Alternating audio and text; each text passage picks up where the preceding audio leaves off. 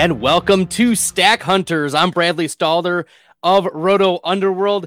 I'm really excited for tonight because we have a special guest from Establish the Run.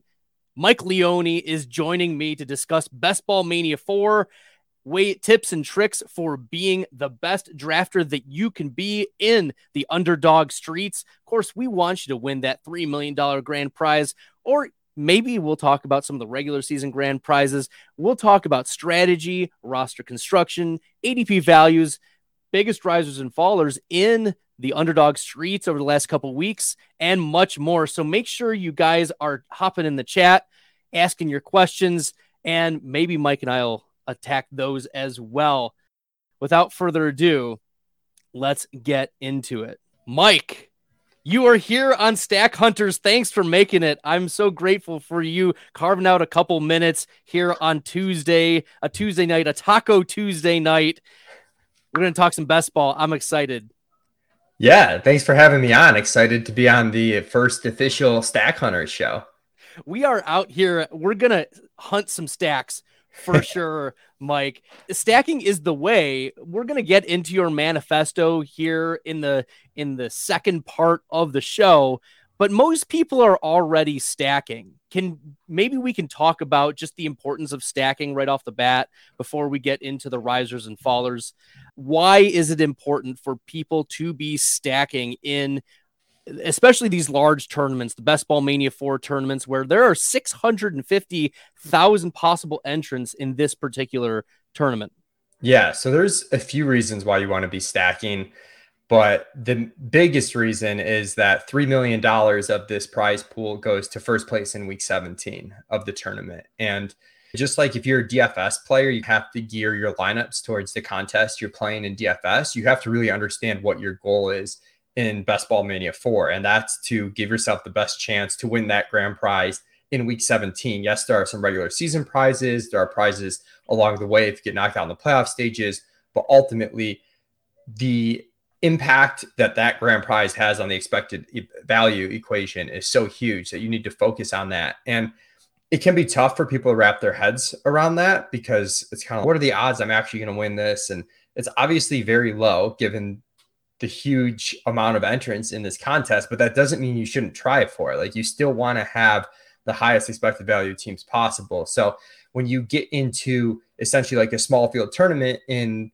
week 17, where we're looking at 450-ish people in week 17, having that correlation just increases your odds of winning that size of field. And that's essentially what I looked at in the Bestball Manifesto. Was if we look at every single week of the regular season last year, what was the impact on stacking in terms of any given team having that type of upside to finish top 1 out of 450? And it had a pretty meaningful impact. And then there's all these ancillary benefits too, just in season, like getting to the playoffs in the first place. If you stack a team and that offense does well, you're making a correlated bet, and it can reward you given that only 2 out of 12 teams advance. And then you have these different playoff weeks that are all like individual tournaments of themselves where only 1 out of 10 or 1 out of 16 people are advancing, and it just compounds the importance of stacking.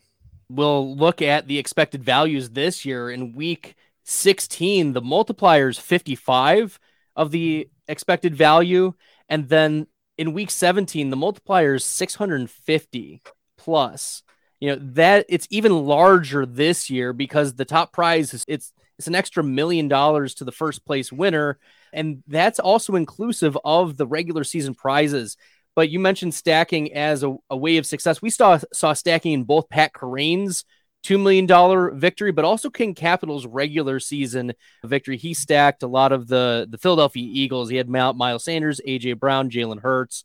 And so stacking is really important. But before we get into more of the content of the manifesto, let's talk some players, because we're looking at the best ball streets. We're in the underdog streets. There have been some players getting positive buzz in the ADP realm. Tim Patrick is one of those players. He's coming off the ACL tear.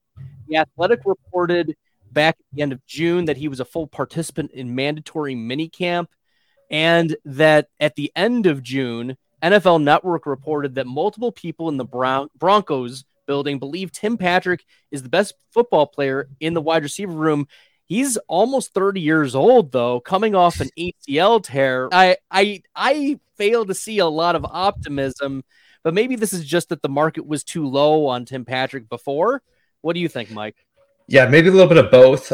I'm mostly skeptical like you, but it's been hard with Tim Patrick where we've just wanted him to not exist for a couple of years now, and he keeps existing. We wanted the condensed target share last year on Jerry Jeudy and Cortland Sutton, and at times Tim Patrick was outperforming both of those players. So it's difficult. I think part of it depends on there's this real negative narrative around Cortland Sutton right now. So a lot of it depends on the role he's going to play because they did draft Marvin Mims, who there's a lot of hype around him as well. And there's just only so many mouths to feed here on a team that one isn't going to pass a ton probably.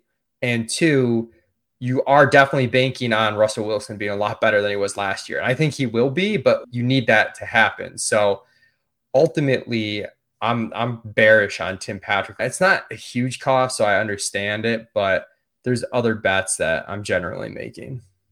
I like Marvin Mims in the late rounds, second round draft capital. It's obvious that Sean Payton wants him to be successful, the first draft pick in the class for the Denver Broncos. And you mentioned the mouths to feed. We were complaining about that before the Marvin Mims selection. KJ Hamler was a thing a few years ago, like still second round draft capital, crazy speed, but he just hasn't panned out.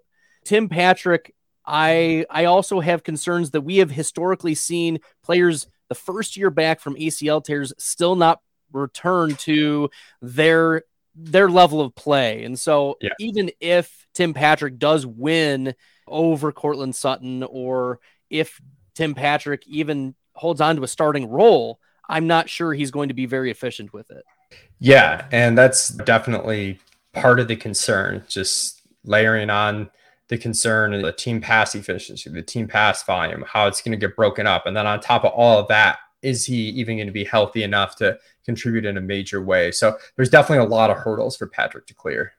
We'll keep moving to Cooper Kupp. And when we talk about the first round, like the micro changes are actually quite large relative to their previous ADP. And we've seen Cooper Kupp pretty comfortably shift ahead of Tyreek Hill. I think partly due to the situation Hill has himself in and the lack of clarity there, but also some Matthew Stafford health, positive buzz. What is your attitude of Cooper Kupp versus Tyreek Hill, or maybe some of the other wide receivers in this first round versus Cooper Kupp? Yeah, I'm really torn on Cooper Kupp. Initially, I was taking the approach that we've got 6 or 7 guys that all have a ton of upside at the start of the draft. I'm going to take ones that have less systemic concerns than Cooper Kupp. I'm worried that we could see, I wouldn't say a full repeat of the Rams last year, but they definitely have some implosion risk in terms of the depth of talent on the team. And if something happens to Matthew Stafford. So that was my approach. But as you mentioned, we're getting your positive reports on Matthew Stafford's health. I also did a podcast series with Ben Gretsch where we go over projections, and it's not as simple as just saying, I'll take the safer guy because all these guys have upside. Because when you look at Kupp's targets per route run, and he's going to run every single route, he actually has meaningful upside to separate from these top 6 to 7 guys, which is hard to say. There aren't a lot of players that do. So it's really difficult. I have him, I think, 5th overall right now. I do prefer Tyreek Hill, but it's very close. It has been nice getting like drafting Tyreek Hill and then coming back around and then Waddle and then maybe Andrews in the 3rd and Lamar in the 4th. And then you've got pretty much a monopoly on that Baltimore Miami game in week 17. Let's take an aside for a second. Are there a couple week 17 matchups that you are interested in? I'd say the one that I have the most exposure to right now is Green Bay, Minnesota, where I like it's a dome game. It's a Minnesota team that I'm pretty optimistic on in terms of concentrated pass catchers. I think the pass volume is going to be there. They're going to score, but I think they're going to give up enough points. And that's a game just price wise, it's been pretty easy to get you can backdoor it with some of the cheap Green Bay pass catchers with Jaden Reed or Luke Musgrave, the rookies, or even if you're drafting it early, you can take Watson and Jordan Addison. Obviously, if you start with Justin Jefferson at 101, that's a help. But there's just a lot of outs to it. You get Madison in the middle rounds. You get AJ Dillon around 10 or so. So I'm pretty into that game. That's my highest exposure one so far. That's one that I think you can lean into a bit of the ambiguity of the Green Bay situation as well. We don't know what that team's going to look like come week 17. It's probably still Jordan Love starting at that point, but Green Bay's probably still battling for a playoff spot. I don't think they're bad enough to be completely out of it by that time. But I agree with you. Minnesota is the better team, and they're going to be passing a lot, and there's going to be a lot of catch up that Green Bay is going to probably have to do in that dome game, not affected by the weather. We've seen games in Lambeau that have really been affected by the weather in the past, but a dome game is definitely something we should be targeting. The final player that we've seen ADP creep up for over the last few weeks is Deontay Johnson. I haven't heard many reports as to why. Maybe it's just that the truthers trumpeting about regression might actually be hitting the ears of people in the best ball streets. But why do you think Deontay Johnson is rising? Is it just the market's getting more confidence? I'm a little surprised he's risen so much. I'm not surprised he rose some because I think early in the offseason, people were too burnt by what he did last year. And now as like more rankings come out, people do projections, people are seeing that this is a wide receiver one who's going to get a bunch of targets. And at a certain point, no matter how you feel about his efficiency and what level of regression you're expecting, obviously we should see more touchdowns than the 0 he put up last year. The guy's just worth drafting on the volume alone. The risk was almost completely baked in. Now I think he's priced appropriately, which is a boring take, but we have him as wide receiver 30. That's his ADP right now, is wide receiver 30 overall. I'm guessing it's every year we get this push, I feel like, with Deontay Johnson, where he burns people the last year and then people adjust to the volume. And the truth lies in the middle, where the volume's important, but at some point we need to see some efficiency out of him. I do talk about week 17 game stacks. I do think Pittsburgh, Seattle is another one of those ones that I'm bullish on the Pittsburgh offense as a whole relative to cost, I should say, even though I've got Deontay Johnson, even with ADP, really like Pat Freiermuth, like Kenny Pickett. And then on the Seattle side, pretty high on Kenneth Walker. You've got 3 different pass catchers you can target. So I wonder too if the stackability, maybe you get Deontay Johnson and Jackson Smith and Jigba or Tyler Lockett at that 5-6 turn. We've gotten to the point where not everybody's stacking, but there's enough stacking that some of the ADPs are actually shaped by how people are trying to construct their rosters. And you mentioned it could be Deontay Johnson, could be Tyler Lockett that you're correlating. It could be Jackson Smith and Jigba even later. Maybe he's the first round wide receiver that's spiking late in the season. That's a possibility. And you mentioned Kenneth Walker. I'm also very high on Kenneth Walker. That's a player that I'm drafting a lot in the 5th round. I've even seen him creep into the 6th round in some drafts. It just depends on the room, but I agree that that's an underrated week 17 matchup.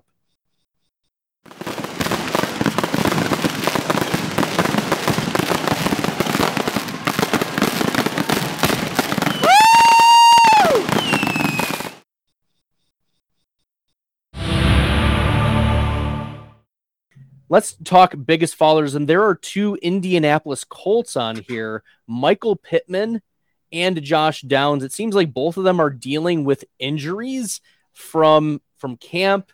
Pittman couldn't publicly commit to the start of camp, but is there this injury concern? But is it also the fear that Anthony Richardson isn't like that good of a passer? What are the considerations of drafting these Indianapolis pass catchers like Pittman, Downs, and Al Pierce? I definitely think it's the A-Rich fear more than the injury stuff.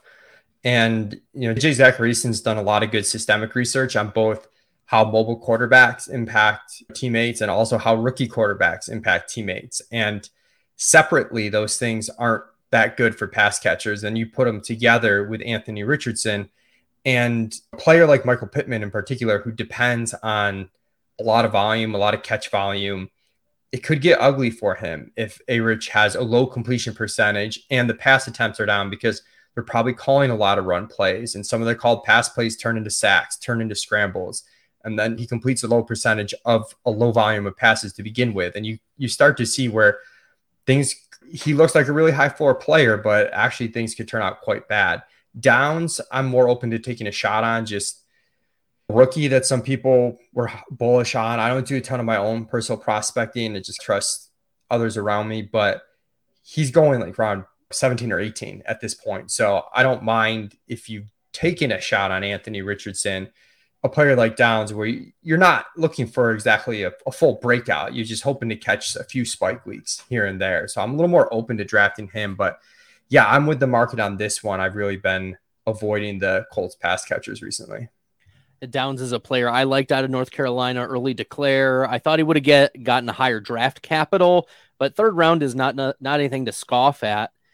And when we talk about players like hitting, Alec Pierce really didn't do much to be impressed with his rookie year. And so it's possible that Downs becomes this rookie that Anthony Richardson is leaning on. There were already parking lot narrative reports coming out of the draft where Anthony Richardson was throwing passes to Josh Downs already. We'll see how this ends up shaking out, but I think it is smart to be a little bit lower versus market on these Indianapolis Colts players that are being drafted earlier.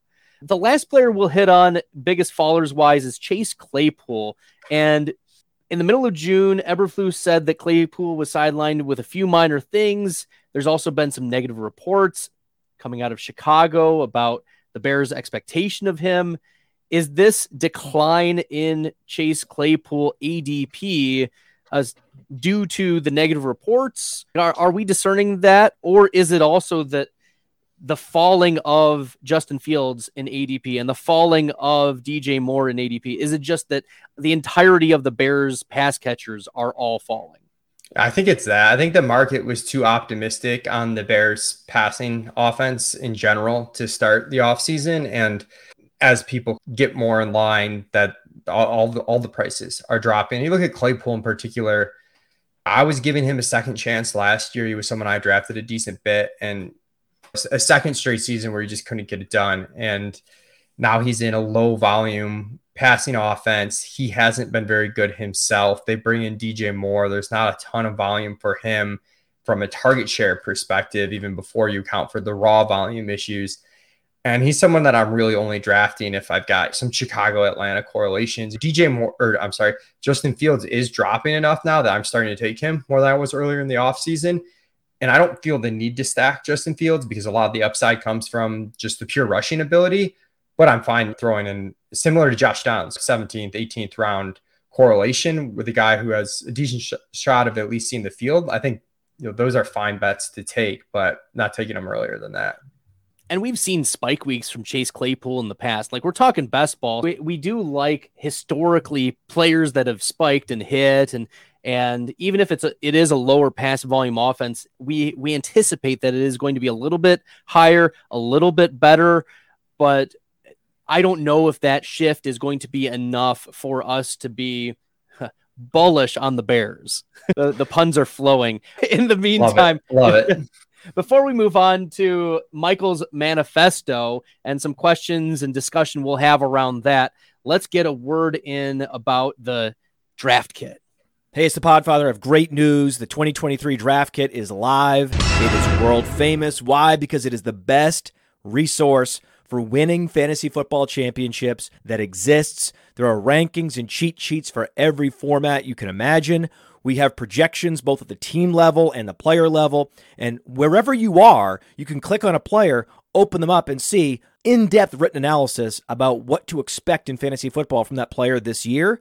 And then you can click on the team, and you can get even more in-depth analysis, all the drivers of fantasy production, both in a positive and negative direction for that team, including a signature trend. And the graphics are incredible. So these team insights, they give you the team level projections, the vacated targets, the vacated areas, and that one dynamic for each team that you need to know when making decisions on draft day. And we added a bunch of features. Individual cheat sheets for Theo and Billy and Dario. So you can take your favorite analyst and download their personal draft cheat sheet And then in the commissioners section, also brand new this year, Memphis Young lays out everything you need to know to manage a league, do's, don'ts, tips, and what the more innovative fantasy commissioners are doing this year. That's presented by Trophy Smack. The whole package is presented by the Fantasy Football Players Championship, the FFPC.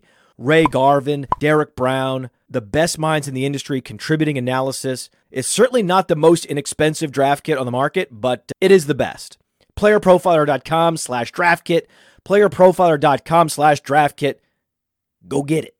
That's right. Make sure you guys are getting the draft kit. It is a must-have for your draft season. It has best ball rankings. It has Scott Fishbowl rankings.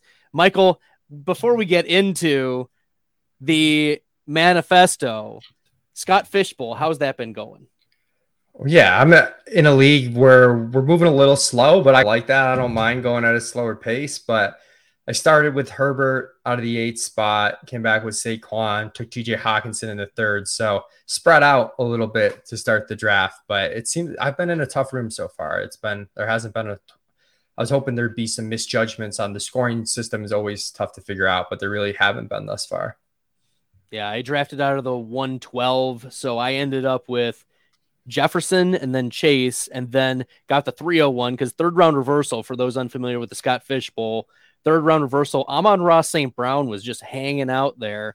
So I decided, you know what? Amon-Ra, welcome to the team, and a unique team. There have been no Justin Jefferson, Chase, and Amon-Ra starts.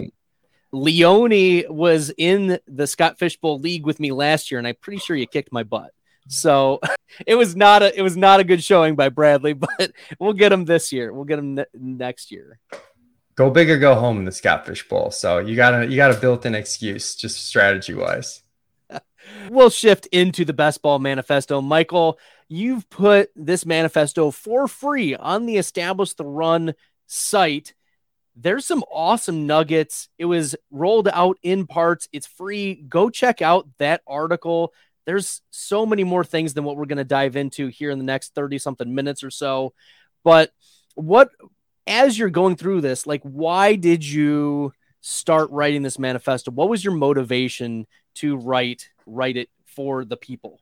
Yeah, the first thing I wanted to do was to just really tackle what we talked about off the bat, the stacking and the impact of that on the playoff weeks, because I really wasn't satisfied with any of the analysis on playoff weeks and how to win those that was out there, because a lot of people look at finals advance rate, which is really small sample based on just 1 or 2 seasons and a few specific weeks. So I wanted to figure out a way to analyze what you need to get that playoff upside without relying upon specifically weeks 15, 16, and 17 from last year. So that was my main goal, and I really wanted to get something out there that I could kind of reference for the off season. And this has worked out well in that regard. And then as I started writing, it just went down one rabbit hole after another. And I felt like I could have written even more than it's out there. There's a lot more that I wanted to research. I wish maybe I used more years of data than just looking at last year. But initially the goal was really to just outline, okay, what gave you the upside you need to win the playoff weeks, and how can we incorporate that into our drafting strategy? I've linked the manifesto both in the chat here, and then also I've put it in the YouTube description so y'all can check it out there. But the first question, as I prepared in the show sheet, we've hit on it. A lot of the value lies in the playoffs and winning in the finals. But why do the playoff weeks hold so much more importance in the Best Ball Mania tournaments? And can you speak to how this payout structure is influencing our attitude toward week 17? Yeah, there's just so much money up top in week 17. And also, if you look at the playoff weeks and like how you actually get to week 17, you need to win this year a 1 out of 16 person field in week 15. And then you got to do it again in week 16. These are uncorrelated. Your points aren't rolling over. So you really need that single week upside in weeks 15, 16, and 17. And then in 17 in particular, you want some added correlation to help you win this tournament that's 450 size people. And there's so much money up top. I don't want to beat a dead horse with that point, but it is really important for people to grasp that, what's it, like almost 30% is up top in one spot. And even in week 17, not only is that money up top in the first spot, but if you fall outside the top 10, it really drops off quite steadily. It's a very top heavy tournament in that regard as well. So you mentioned the need to position like ourselves for the unique playoff structure, because you are playing for week 17, but you have to go through the iterations of week 15 and week 16 to get there. There's this unique playoff structure, the random pods that exist, while also getting as many teams through the playoffs. So how can fantasy managers both be unique in their team construction and rosters, and yet at the same time construct similar enough teams to like withstand this playoff boxing ring? Yeah, I don't focus a ton personally on like trying to get unique, at least directly. I feel like it's a little bit more difficult to do in practice than maybe it sounds like in theory. So my way of getting unique is organically hoping it happens in two ways. One, just advance a high percentage of my teams, and then I'm more likely, just because I have more entries in the playoffs, to have some of those teams be more unique than others in terms of who stayed healthy and who didn't. And I'm a real ADP value hound. Like I really try to grab the dropping ADPs, and I actually think that opens you up to getting more unique, where you get these combinations. If you're willing to take them and adjust how you allocate your draft capital, whether positionally or in terms of your stacks, you can run into just some strange combinations that people probably aren't drafting, but you're getting really good value on it. So you're not sacrificing anything to get this uniqueness. Whereas sometimes, especially with this tournament lasting all summer, people will do something like, oh, I'll take this guy early with this guy because no one else is going to do that. And then the ADPs change over the course of the summer. So now you're not unique and you got a bad price on something. That's why I don't focus too much on getting unique in and of itself. I hope that it just happens via the other strategies that I'm implementing. So it sounds like you don't really reach at all for players. You let the value come to you. At what point do you say, what is the line of demarcation for I'm going to reach a couple spots for the stack versus I'm going to wait for ADP value, or I'm going to take the player that was like, what is this player's fallen X amount of spots versus the stack that I should be getting right now? Yeah. First off, I have to apologize. I'm sweating like a maniac because the air conditioning in my office isn't working. But that's a really not the hard-hitting questions, Michael. Stop asking me about stack. I don't know. No, that is a really good question, though. That I didn't mention directly, but that was part of what I wanted to try and answer when I set out to do the manifesto. Was like, what should we weigh more than the other? And it sounds like a cop-out, but I didn't really have a good answer, because it turned out that value is really important. If you look at the impacts you have, if you make the best possible team on value, it has a similar increase to your expected value as if you do all the right things in terms of stacking. So it's not like one was clearly better than the other.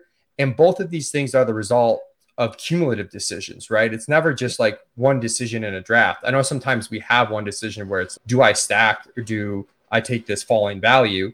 But your ADP values, all 18 rounds added together, right? You're stacking, whether you're getting multiple game stacks and bringbacks and different correlated pieces, it's usually not just one pick that's going to make it happen. So it's difficult. I would say in general, earlier, I'm more focused on getting really good value on my players and then figuring it out as it goes. And then later, I'm more open to reaching for correlation. And part of that just due to draft capital is something that I looked at. And once you get to rounds 14 plus, the order you take those players doesn't matter a ton, because the likelihood of them contributing is pretty small, starting especially in round 15. So that's I hope that helps a little bit, but there's no clear-cut answer on the stack if it's 6 spots of ADP value, or I didn't really have a direct answer in that regard.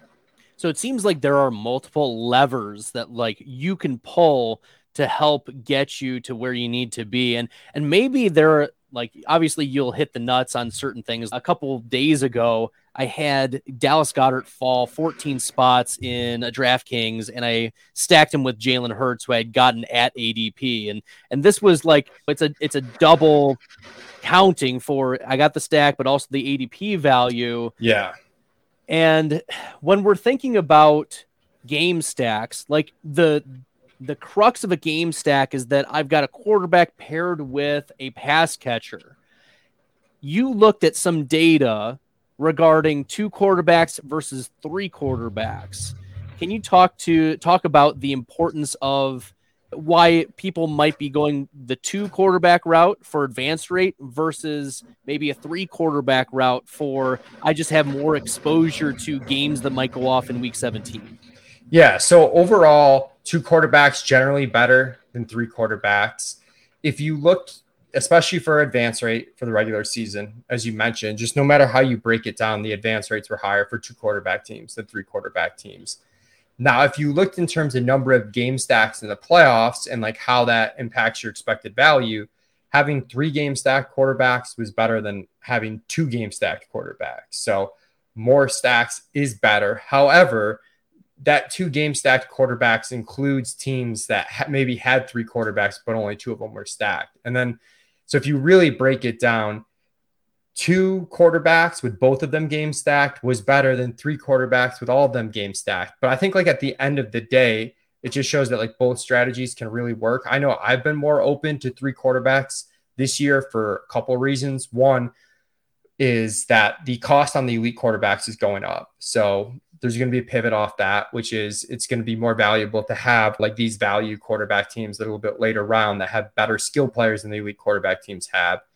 And 2, one thing I wasn't able to mimic in the way that I approached this was how the playoff weeks like work consecutively, 15, 16, and 17. I looked at weeks in isolation, and I do, and this isn't tested, just subjectively feel like there's something to having a team that can sustain those 3 sort of uncorrelated tournaments a bit better by having different outs and having not only the 3 game stacks in week 17, but that means you've got 3 pass catcher stacks for all the playoff weeks, and you've got more outs on any given week. So I think there's something to that. And we did talk about the uniqueness where I'm not going for that directly, but it is something that also is more likely to happen if you have 3 stacked quarterbacks where one of these stacks fails in week 15 and most of those teams die out. If I have a 3 quarterback team, I'm more likely to survive that because I've got 2 other outs on my team. I'm not trying to wax too poetic on 3 quarterback teams because I don't think it's necessarily better than 2, but I think they're on pretty even footing. Well, if we are stacking, that means that we've got players that the pass catchers are stacked with the quarterbacks and they're both in the same game. But we also have seen data about the pass catchers that are the bringbacks, the comeback arounds in the same game environment, but not stacked. You don't have the both quarterbacks stacked in the same game. In terms of regular season advance rate, how many skill players should be stacked with the quarterback on the team? And are there differences between the number of these skill players stacked with the quarterback? Yeah, looking at I'm trying to find my chart for the regular season. Yeah, for the regular season advance rate, the sweet spot for number of players stacked with your quarterback could be with any of your quarterbacks, but 3 to 5 players was the sweet spot where all of those teams, which represented about roughly half of all the teams drafted, and then all the rest was either more players stacked or less players stacked, more with less players stacked. But those were the only 3 kind of segments where the advance rate was better than just a neutral expectation. Just if you took 2 divided by 12 and got your 16.7%. So it's a pretty clear trend that was the sweet spot. And then if you line that up with your odds of winning like a week 17 finals and the number of players that you need in a stack like that, the sweet spot there fell between 6 to 9 players overall. So you can get best of both worlds where you're optimizing your regular season advance rate and your weekly finals win rate if you're just single stacking 3 quarterbacks, double stacking 2 quarterbacks. You get in that 3 to 5 skill players for the regular season. And then you tack on 2 to 3 bringbacks for week 17. And now you've found yourself in both of the sweet spots where you've got the sweet spot for the regular season advance rate. And then you've also got the sweet spot for the weekly finals win rate. So that's generally what I'm trying to do. I usually try to have all my quarterbacks correlated, at least in some way, with the same team pass catcher. It doesn't always work out that way.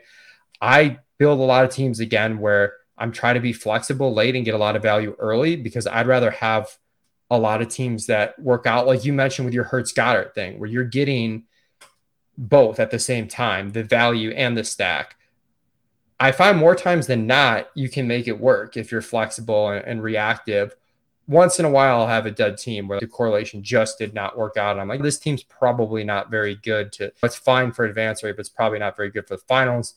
But I'm okay with that. I know other people have a different approach where they're like, screw the value. I'm probably going to sacrifice some advance rate, but I'm going to make sure that any team that does make the playoffs is set up really, really well. What is your attitude toward drafting quarterbacks naked? And that's usually centered around the mobile quarterbacks that can score on their own. They don't need to be stacked with their passing wide receivers. They'll get points without passing. We immediately think of the Jalen Hurts, the Justin Fields, we project Anthony Richardson. What is your attitude toward drafting these types of quarterbacks naked or solo? Yeah. In Bestball Mania specifically, I rarely do that. The situation I would do it is, one, the quarterback has to have rushing upside. And sometimes I'll do it in a 3 quarterback build where I've really gotten sniped on stacks. And I think Brock Purdy's a really good value. He's going to help my team overall. This is a team that needs 3 quarterbacks. And I'll take that even though I don't have any other 49ers on my roster. So there are sometimes I'll do it with Kyler Murray, who has a little bit of late season rushing upside, right? If he returns, and he's a cheap quarterback that fits in with 3 quarterback builds. So those are the types of quarterbacks where I'll have them naked, but I probably don't have very many teams. Now, in some of the other tournaments that Underdog has set up, like the Bulldog or even the Dalmatian, where the advance rate for the regular season is 4 out of 12, I had a situation where I took Tua fell like 30 picks past ADP, and I didn't have either of the pass catchers. And I was like, Bestball Mania, I might not pull the trigger on this just because I don't know if I can win 3 consecutive playoff weeks with an unstacked Tua. But you're giving me 4 out of 12 advance, and then there's only like a small week 17 tournament and pretty like cash game-esque advance in weeks 15 and 16. I'm okay just purely taking the value in that situation. So you talk about being an ADP value hound, Michael, and Yes. I love getting the ADP values and thinking, okay, I'm getting this player 12 spots after ADP, 18 spots after ADP, and sometimes I get these really nice values on, especially in 0 running back builds. Like I've hammered wide receiver for a while, and then it just so happens I end up getting a running back 15 spots after ADP, and then I'm nuts crazy. Like this is a beautiful thing. There's a couple ways in which we look at ADPs, right? There's the the moment ADP, like I am drafting this particular player versus their in the moment ADP. But then there's also what we anticipate to be their closing line or closing value ADP. How much of the closing line value is in your thought process as you are drafting this player? Yes, they may have fallen 12 spots or may have fallen a couple spots, but maybe it's because there's some news happening and you're avoiding the bad news, or maybe an injury happened and you're not willing to take the relative value, or maybe you're more bullish on a player, but you expect that they're going to be improving their ADP over the next couple months because, as you mentioned, and as we know, Bestball Mania 4 lasts the entirety of the summer. So how are you approaching not just the micro ADP shifts, but also the macro expectations of change in ADP over the course of the tournament?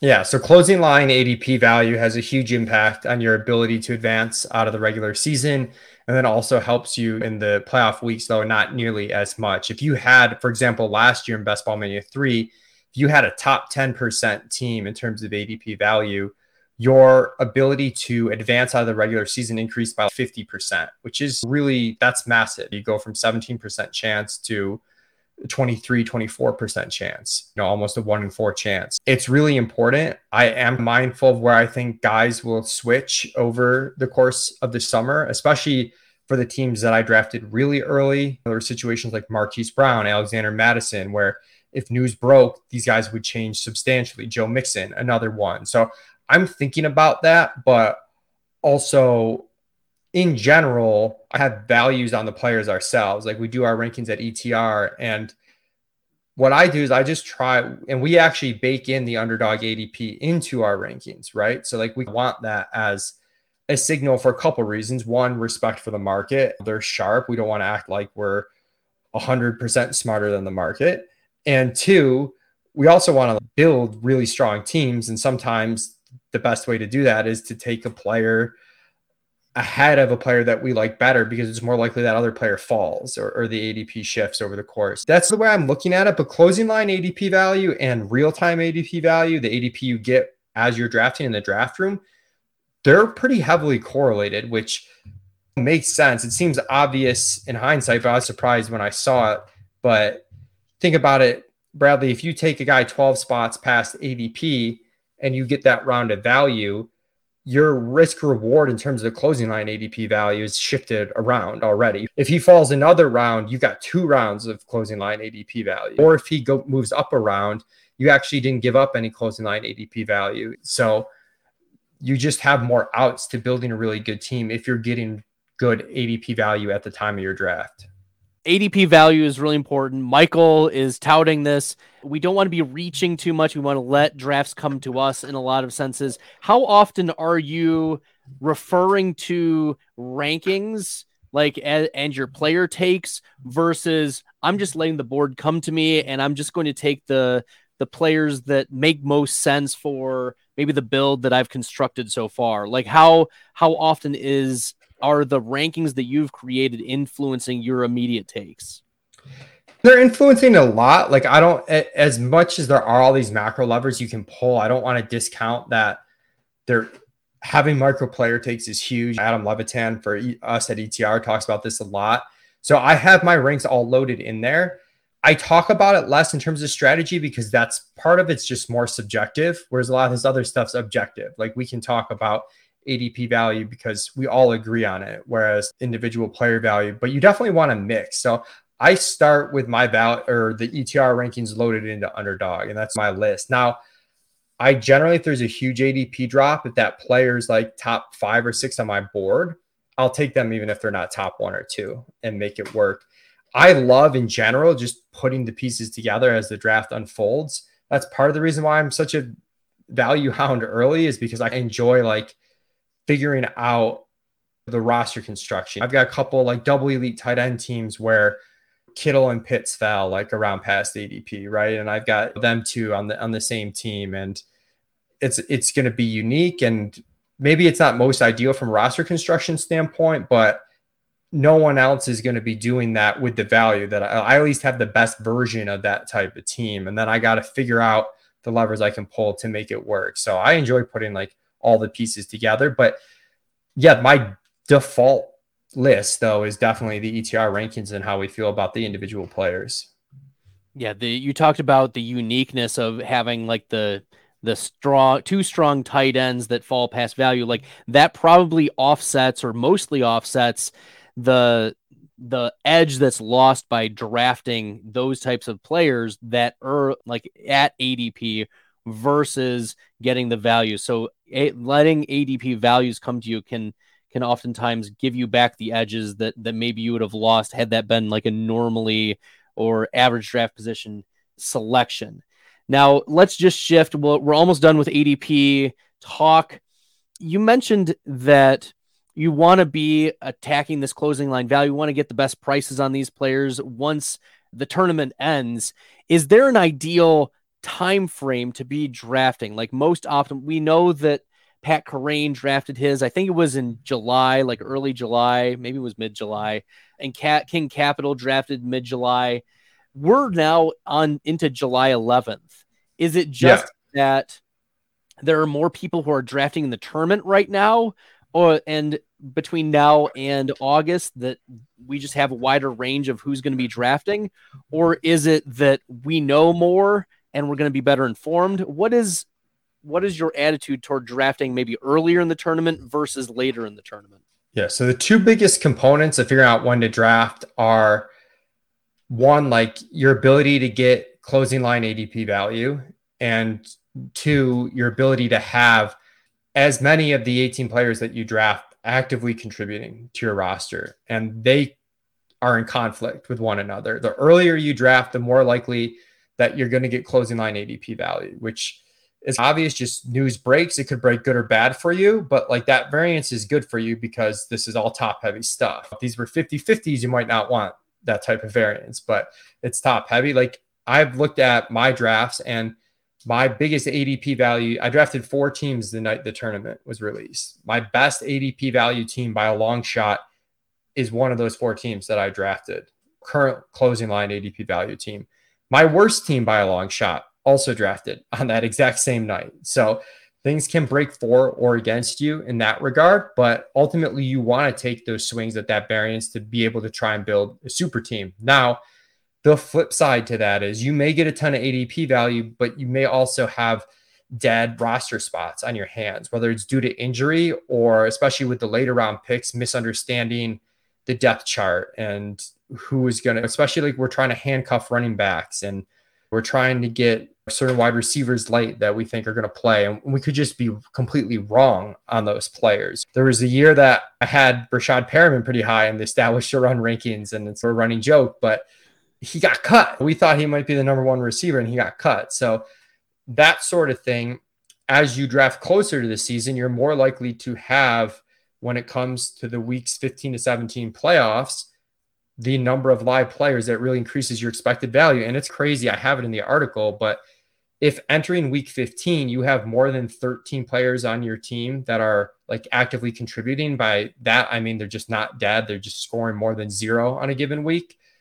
Like each player more than 13 that you have, your expected value in the playoffs increases substantially. We saw that with Pat Crane's team. He had 15 out of 18. So long-winded way of saying those things are in conflict. There's pros and cons to drafting earlier or later, but I like drafting in the middle where you get a little bit of both worlds. We've got more information now, but we still have time for getting big closing line ADP value. So I'll try to draft most of my teams between now and the middle of August. Live players are just so important. You can't be taking the zeros. That was one of the lessons that I learned from my first time in the best ball streets, was I was taking zeros at the quarterback position. and that like decimated. That's the worst. It is the absolute worst. You cannot miss on getting zeros at the quarterback spot. Last one in the ADP realm. Do you believe there's an advantage in slow drafts versus fast drafts? And what should people be targeting? Should they have a portfolio of slow and fast? How should we be splitting these drafts up? So fast drafts are a little bit easier than slow drafts, which isn't crazy surprising to find. People have, I think, more casuals play fast drafts and more people who like time out. But the timeout thing works both ways, where like they're actually preventing you from getting really good ADP value when they're timing out. So it's this weird dynamic. Ultimately, though, what I found was the difference wasn't that meaningful. I expected to find the difference to be starker than it actually was, which made me feel good as someone that just doesn't have the time to fire off a bunch of fast drafts. And I do a lot of slows. And essentially, if you had to pick between fast and slow, you would pick fast. But if your lifestyle is such that that's unrealistic, it's still, in this tournament in particular, I think such a plus EV tournament to play, even though it's tough to realize that edge, that just draft your teams via slow. Last year, I remember I had some concern. I was like, if I can't draft fast, like, should I even draft at all? And I think what I've looked into has answered pretty definitively, yes, you should still draft if you can only draft slows. All right, we'll shift from ADPs to a couple questions about roster construction, and then we'll get you out of here. Mike, you've been so generous with your time. Guys, make sure you're following Michael on Twitter at 2hats1mike. He's putting out amazing content at ETR. You guys have done projections as well. Establish the Edge has been excellent. So make sure you guys are checking out all the work that Michael is doing. As we talk about roster construction, there's really two components to roster construction. There's the number of players that you're selecting, of course, the 3 quarterbacks versus 2 quarterbacks, but there's also this concept of dedicating draft capital or positional capital to your team. Can you talk about the differences between the roster construction and the positional capital and why those are important things to be balancing when you're drafting? Yeah, because we need to take into account the quality of players that were given at each position, not just the raw quantity. And again, what I looked at basically, the value of a draft pick doesn't scale linearly throughout the draft. The picks at the top of the draft are worth exponentially more than the picks at the bottom of the draft, which is obvious, but it's not a straight line. So if you're taking a couple running backs early, there's a certain draft capital associated with that, and you may only want to devote a certain percentage of your draft capital to the running back position. So you may only take 5 of them. If you don't take any running backs early, you may take 7 of them. These two teams with different varying quantities at the running back position could have allocated the same amount of draft capital. I know talking with Pat Crane, he refers to it as if you go into an auction draft and you have a budget and you want to spend $90 at the running back position, you spend $60 on Saquon Barkley, you've only got 30 to spread out. So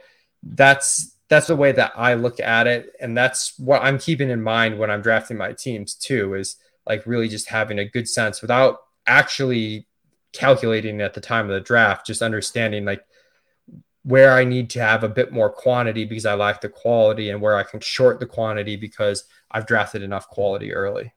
Quality versus quantity. Are there positions that we should be more comfortable taking quality versus quantity?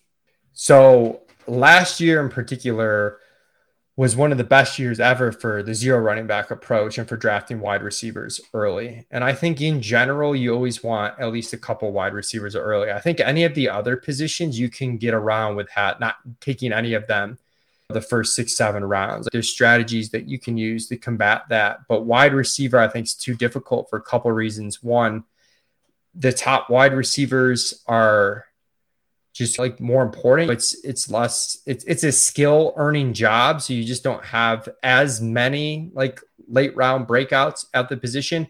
But two, it's also the position you start the most of, right? You start 3 wide receivers. And if you're going to start 3, your draft capital investment in that position should reflect that type of scarcity. And the thing I looked at last year was, if we assume wide receivers and running backs were just equal in general, but just looked at that you started 2 running backs and 3 wide receivers, too many teams spent not enough draft capital on wide receiver just based on positional scarcity alone. So that's the position that I think it's most important. There are examples of elite tight end seasons like Kelsey had last year that are huge. We saw elite QBs, and that was huge last year. But I think those strategies are a bit more flexible. Whereas wide receiver, I'm not saying you need to have 4 in your first 6 rounds, but you need to have at least a couple early.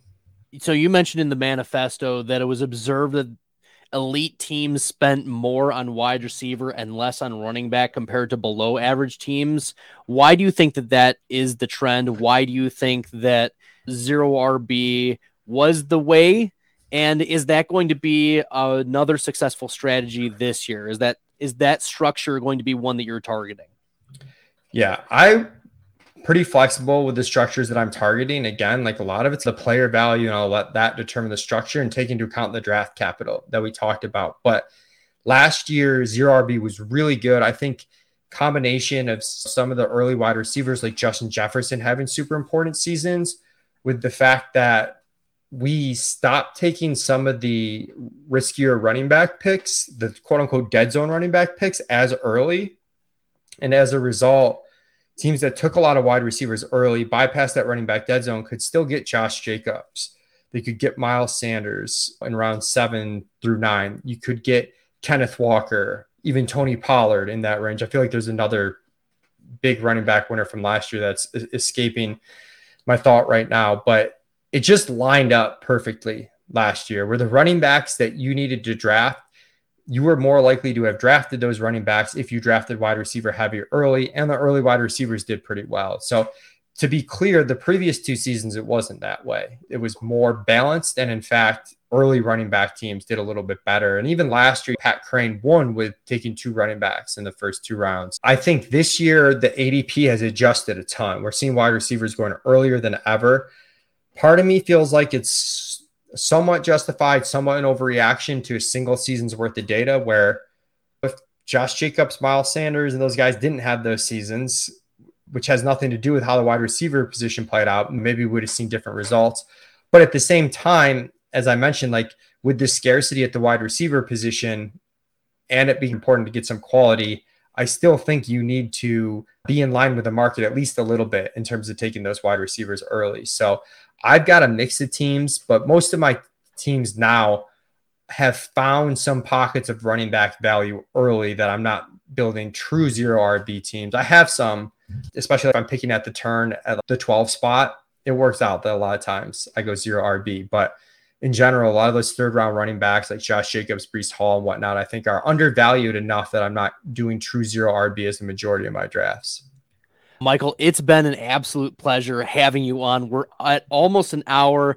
Make sure that you are following Michael on Twitter at 2hats1mike. Make sure you're subscribed to ETR. They put out amazing content. Establish the Edge as well. Michael, one last thing before we leave. As you were working tirelessly on the manifesto, what is one thing that surprised you or that you took away from the manifesto that you were like, wow, I changed my perspective on this. I didn't understand this before. Maybe there was a new insight or a different way in which you're drafting now as a result of all of the research that you put into the manifesto. Yeah, I will say this game stacking mattered a little bit more than I expected. I'm not sure like how much of that is real and how much of it's like the randomness of the data, but that caught my eye. And then just in general, from a macro perspective, I think it's a really plus EV tournament for anyone that's just somewhat logical in terms of getting ADP value, having like smart positional allocations, and correlating where it's logical. Like you don't have to be super sharp to draft, I think, really plus EV teams. That's, I think, was my biggest takeaway. And I didn't draft a ton of teams in Best Ball Mania 3. I'm going to try to max Best Ball Mania 4 because of that. I really think there's enough just dead teams and poorly constructed teams that you can eke out really high expected value. Again, it's a super high variance tournament. You might not realize that EV, but I think it's a smart spot to put your money and have a fun sweat. Michael, it's been a lot of fun while seeing you sweat here in the office. I've been hitting you with some hard-hitting questions. It's been an absolute pleasure. For our listeners and viewers, make sure tomorrow you guys are tuning in at 2 p.m. Eastern. Mind of Mansion. Matt Kelly is hosting Mind of Mansion, bringing on Nick Bodiford, a Chigaconquo truther, if there ever is such a thing, Michael Leone. Nick is a senior staff writer and co-founder of Nerdball FF, contributor to 33rd Team, PFF Fantasy, and 4for4. It's going to be an absolute treat tomorrow, 2 p.m. Make sure you guys are checking out Mind of Mansion.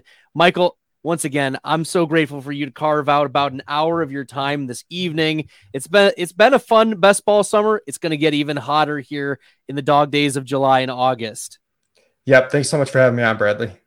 And until next time, good luck in the best ball streets, everyone.